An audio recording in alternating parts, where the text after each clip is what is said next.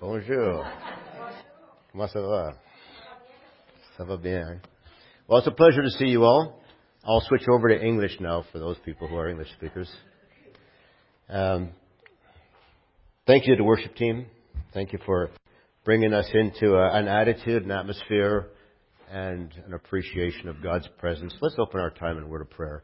Father, we do thank you for just your presence among us. And as we share this message, as we hear from you, Lord, we just pray that you would deepen relationship and deepen our love for you.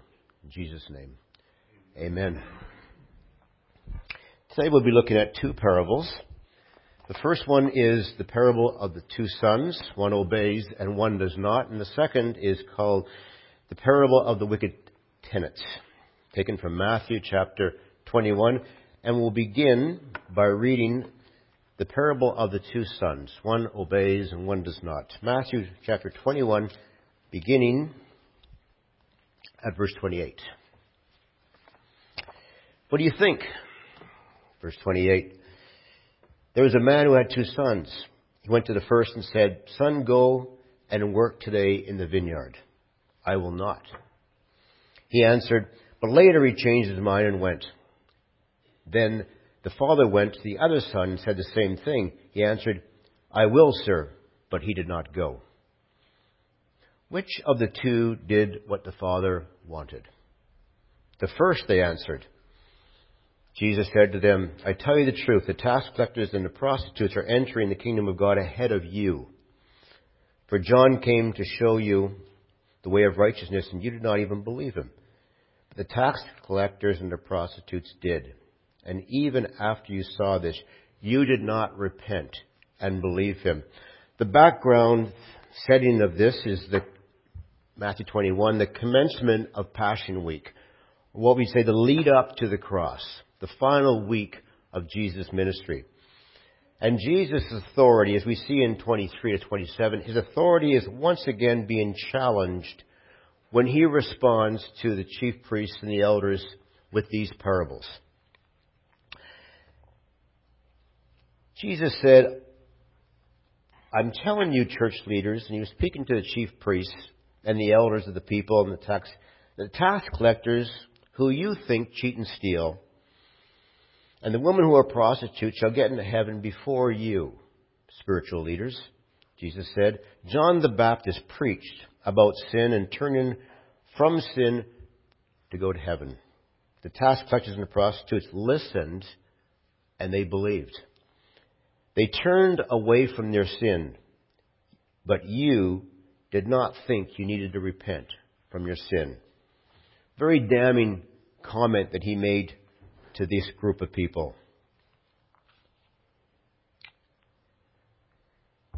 The evidence of true belief is a turning away from your sin in repentance, a changing, a direction of following sin, and a repentant change of heart and mind to go in a different direction. We read in the Bible that demons and the devils believe, yet they believe without repentance. You do not believe what John the Baptist preached. The Jewish church leaders never accepted Jesus as Messiah and God. Therefore, their disbelief enabled their continuing practice of sin, and they practiced the ultimate sin, which was rejection of Jesus, the only one who can forgive sins. If you do not believe in him, you have no forgiveness of sin. Jesus is the one who died and took our punishment for sin. He is the only one who can give forgiveness, true forgiveness. The one son in the story did what the father asked. He did not do it at first, but later he realized. He thought about it. He went away and considered it. He considered, what should I do? And he repented and went and did what the father asked. One, I'm not going to do it. Okay, I need to. And he went. Genuine repentance takes time. For the weight of sin to settle in. It's not a casual thing. The weight of sin must settle in. Matthew 11:28, very well-known verse, says, "Come to me, all who are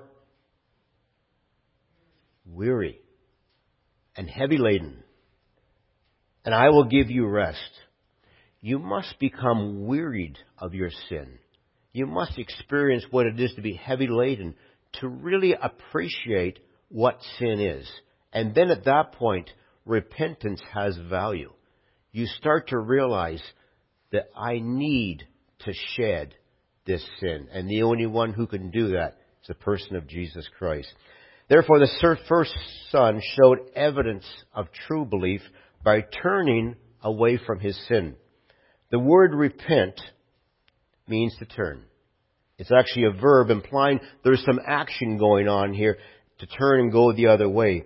The other son in the story says the words that he would do what the father asked, but then he went his own way. Some people may be like that. They say they love God. They say they believe in the Bible, but they ignore God. Even some go to church, but they may live just in the way that they want to. And they do not obey what Jesus has taught. A lot say, but a lot fewer do. James says about true faith, he says, the works of the kingdom, in other words, stepping out in faith, is verification of true faith. Faith without works is dead. James 2, verse 26. Stepping out in faith. Not just any works. Works of the kingdom that flow from a heart that wants to be a servant of Jesus. Not calling what I'm doing work. Or I'm ticking a box and saying, this is work for Jesus. No. It's a privilege to serve Him. It's a privilege to be a servant of Jesus Christ. That's a privilege. It's not work. The second parable we have today, Jesus tells the parable of the wicked tenants in Matthew 21, 33 to 45, and it's in fact related to the first parable. The first parable does not tell why the second son said he would go to the vineyard, but he doesn't go. That would be the first question I'd ask. You said you'd come. You didn't. Tell me why you didn't show up. Let's hear it. I want to know why. The second parable gives us some insight as to what might have been going on in the mind of the second son. Jesus is intentional about causing us to think deeper. Open our hearts and minds, think and dig deeper. As Jim Melnick mentioned a couple of weeks ago, more like a couple of months ago, the definition he gave us as a parable has the idea that the parable should tease us into active thought. I like to think of it as should stir our thinking. Stirring causes prior separations to merge. Think about anything. It all seems to column up in layers. But when you stir it, barriers disappear. Everything that was separated now merges. And new possibilities start to become evident. Jesus said in Matthew 28 or 21:28, it starts with the phrase, what do you think? Not, tell me what's popular out there. Or, what are your friends saying? Or, what is the socially accepted response to this? No, he says, what do you think? Jesus is saying, I expect you to think and reason together. You, creation mankind, are the ones I gave capacity for deep thinking. When I created your person, I gave you big brains. Not little pipsqueak ones. I gave you big brains. I gave you curiosity, and I also gave you 1 Corinthians 2, verse 16. You have the mind of God. Capacity to hear and to comprehend the voice of the Holy Spirit. You have the mind of God that He may instruct you, that He may reveal Himself to you through the power of the Holy Spirit. So the Lord is prompting, what is happening in that space, in that mind, as I share this parable? Not the atypical male response to the female question, what are you thinking? And the guy goes, nothing. No. Jesus said, I want you to switch on. I want you to internalize what I'm saying. Jesus tells a parable of the wicked tenants. Define wicked. Evil or morally wrong. Not, wow, that is so wicked. Because the wicked tenant is a lot of things, but he is not cool. This is not a cool wicked. This is a morally or evil type of wicked. It's important to note in this particular parable, this is another of Jesus' parables of judgment that shakes the audience out of their lethargy, out of their complacency, out of their dullness. The parables are divided up, or can be divided up into several groupings. We have our parables of the kingdom. We have our parables of salvation. We have parables of wisdom. We have parables of Christian life. And we have parables of judgment. This particular parable falls into the parable of judgment. The parable of the wicked trustee tells how men who have been selected, presumably, to manage a vineyard and its owner, and for its owners mistreat the servants and eventually kill the son. The interpretation of the characters in the parable to the Jewish audience are understood as the father is God in the parable. The son is Jesus, Messiah. Although the chief priests and the elders may not have accepted him as Messiah, he is seen as that, and the servants are the prophets. So as we think about the parable, the story shows that sinful men that are so hardened in their hatred of all others, including God, that they murder God's servants and His Son, and would naturally murder God Himself if He was in fact in their grasp. What are the two greatest commandments? Trevor shared them recently. In his message on the Good Samaritan, we read, the first is you shall love the Lord your God with all your heart and with all your soul and with all your mind. The second is you shall love your neighbor as yourself. Trevor spoke of these commandments and he gave the parable of the Good Samaritan. We understand from that particular parable, love is also a verb. Its implied action shows that compassion and mercy towards others, loving others that are considered to be our neighbors, including our enemies. Based on this story, the man in his sinful and hardened state does precisely the opposite. You could say that he hates the Lord, his God, with all his heart and with all his soul and with all his mind. He hates his neighbor as he hates himself. His hatred is verified by actions towards others. His violence towards other people, which is the opposite of love. Hatred may be acted out in violent opposition towards other people, or it may be acted out in mere indifference.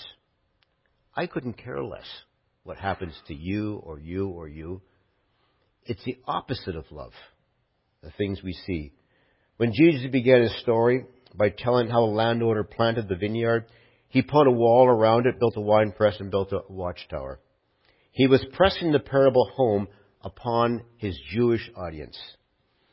Israel had been the vine of God, and everything Jesus had said, and that was the opening to have been applied to Israel in the Old Testament. They understood themselves as being the vine.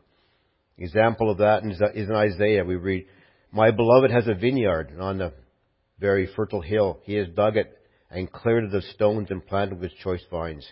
He built a watchtower in the midst of it, and he hewed it out in a wine vat." We have examples of that in Jeremiah and also in Ezekiel of where Israel is considered to be the vine or the vineyard.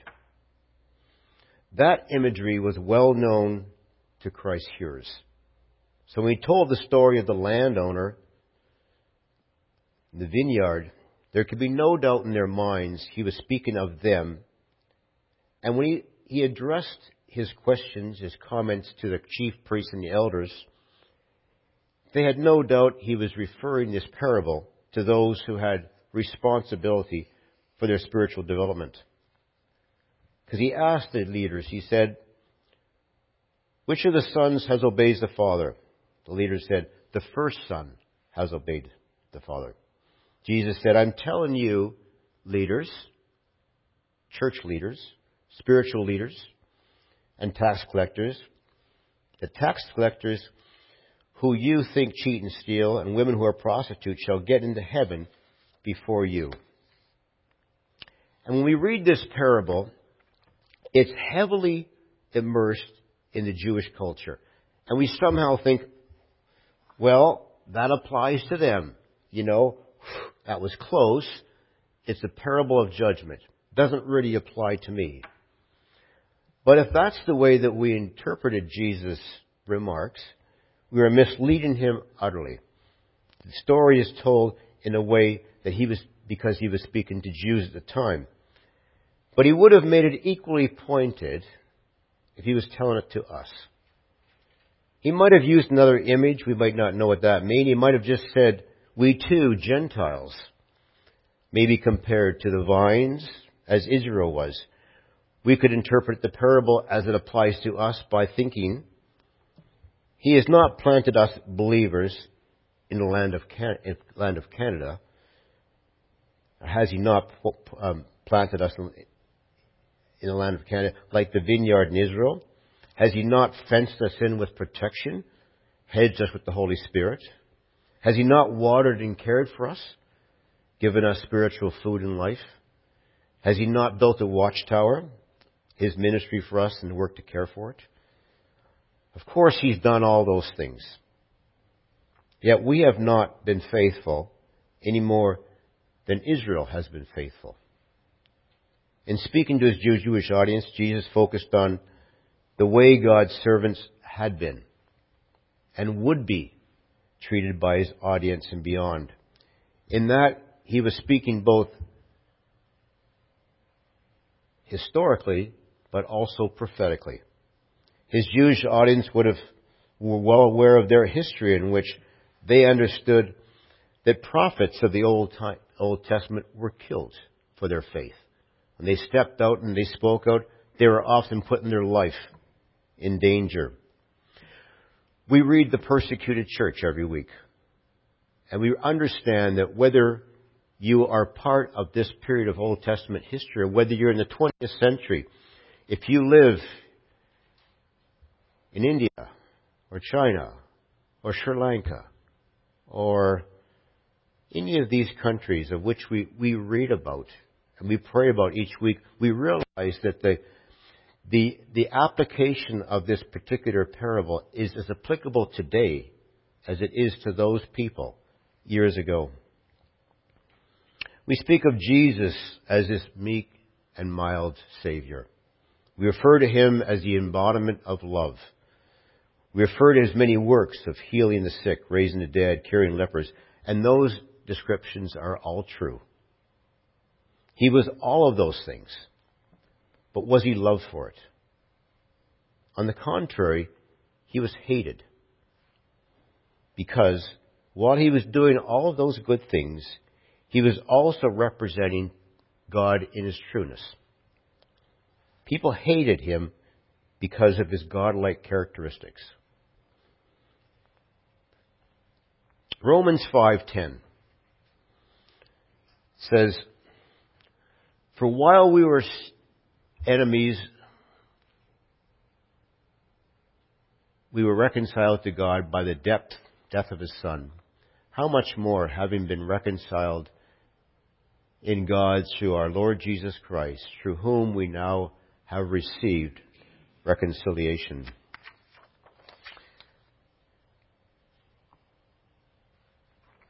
When we read that verse, most of us, we take a text and we focus on the good part. In this case, on the wonder of the death of Christ on our behalf and being reconciled to God. And that's true. We've been reconciled to God. We don't usually focus on our identification as the enemies of God. Why? Because that's too close to the truth. And the appropriate response to that position before God is heartfelt repentance. As we examine ourselves and realize we've come from a position where we're truly enemies of God. Yes, Lord, I was your enemy, and I acted like it. And so, from that position, we have honesty, openness, and transparency. Fern shared this morning in an open and honest and transparent heart. And so, that is our position before God. He sees us in that way as well. Repentance is like the Word of God.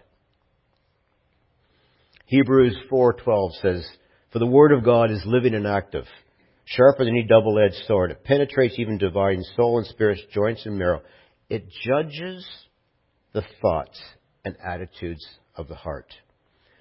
Repentance is a response to the judging of thoughts and attitudes of our hearts. That is very difficult, to be honest and open before God, but it is necessary. He takes us through repentance, so we know we need a Savior. Before becoming a Christian, we were enemies in several ways, to name a few. We were enemies in our judgment, of course, our judgment of God, our judgment of ourselves and other people. We were enemies in our will. We only really had one will, and that was our own will. We were enemies, of course, in our practice, because our practice was really driven by our selfishness. What would you say if Jesus asked a question to you or to me? What do you think the owner of the vineyard should do? Unless we were absolutely hypocritical, we would answer as the leaders of Jesus' day said. And thus, likewise, we render judgment upon ourselves like they did. Hearing the Lord's own judgment, after listening to what men of his time thought should be done, he concluded, "Have you never really read the Scriptures? The stone that the builders rejected has become the cornerstone. This is the Lord's doing, and it's marvelous in your eyes. Therefore I tell you, the kingdom of God will be taken away from you and given to a people, producing its fruits. And the one who falls on this stone will be broken to pieces. And if it falls on anyone, it will crush him." In conclusion, 3 points emerge from this parable. The parable contains, first of all, our greatest privilege. And our greatest privilege is to have the kingdom of God entrusted to us, to be offered the kingdom of God. That is what happens when the kingdom of God is preached, when it's placed in our grasp for receiving, feeding, and entering into. The parable contains our greatest sin.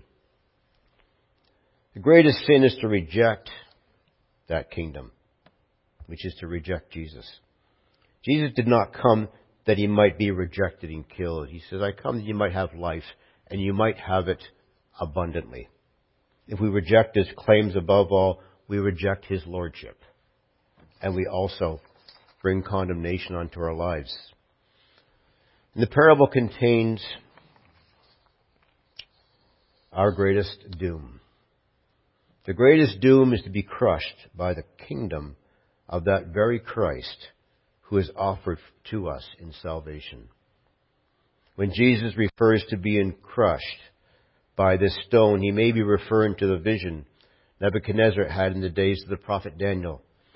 Nebuchadnezzar had a dream in which he saw a statue representing the 4 worldly kingdoms. At the end of the vision, a stone came and struck the statue, grinding it to pieces. Then the stone became a huge mountain and filled the whole earth. That stone is Christ. So Jesus is saying to us and the people of his day, there's really 2 decisions to make. You can be part of the kingdom and thus grow up with me in the kingdom as Lord and Savior, filling the world. Or you can stand against that kingdom and be broken. The judgment of God is not to be taken lightly, because God, of course, is not to be taken lightly. The God who offers salvation now is the God who will judge in righteousness hereafter. If you will not have him as Savior, as we know now, the day of grace, you will have him as your judge and stand before him in the final throne judgment. Now is the day of grace. Now is the day of grace. It's wonderful grace. As we reflect on the magnitude of this parable. This parable is very sobering. It's reached into you. It's reached into your heart. It's perhaps opened up parts of you that you say, you know what? I'm guilty of a lot of things in my life. There's nothing that I know that I'm righteous or holy after. But God loves me through that. And he's died for me. Jesus is saying, come to me. Come now. Even as he spoke these words in a parable, in the final week leading up to his crucifixion, the Lord Jesus was on his way to the cross to die for those who would receive him and also for those who would reject him. Let's close in a word of prayer. Father in heaven, we thank you for your goodness. We thank you, Lord, for your revelation of yourself to us. We thank you that you are a God who does not hold back.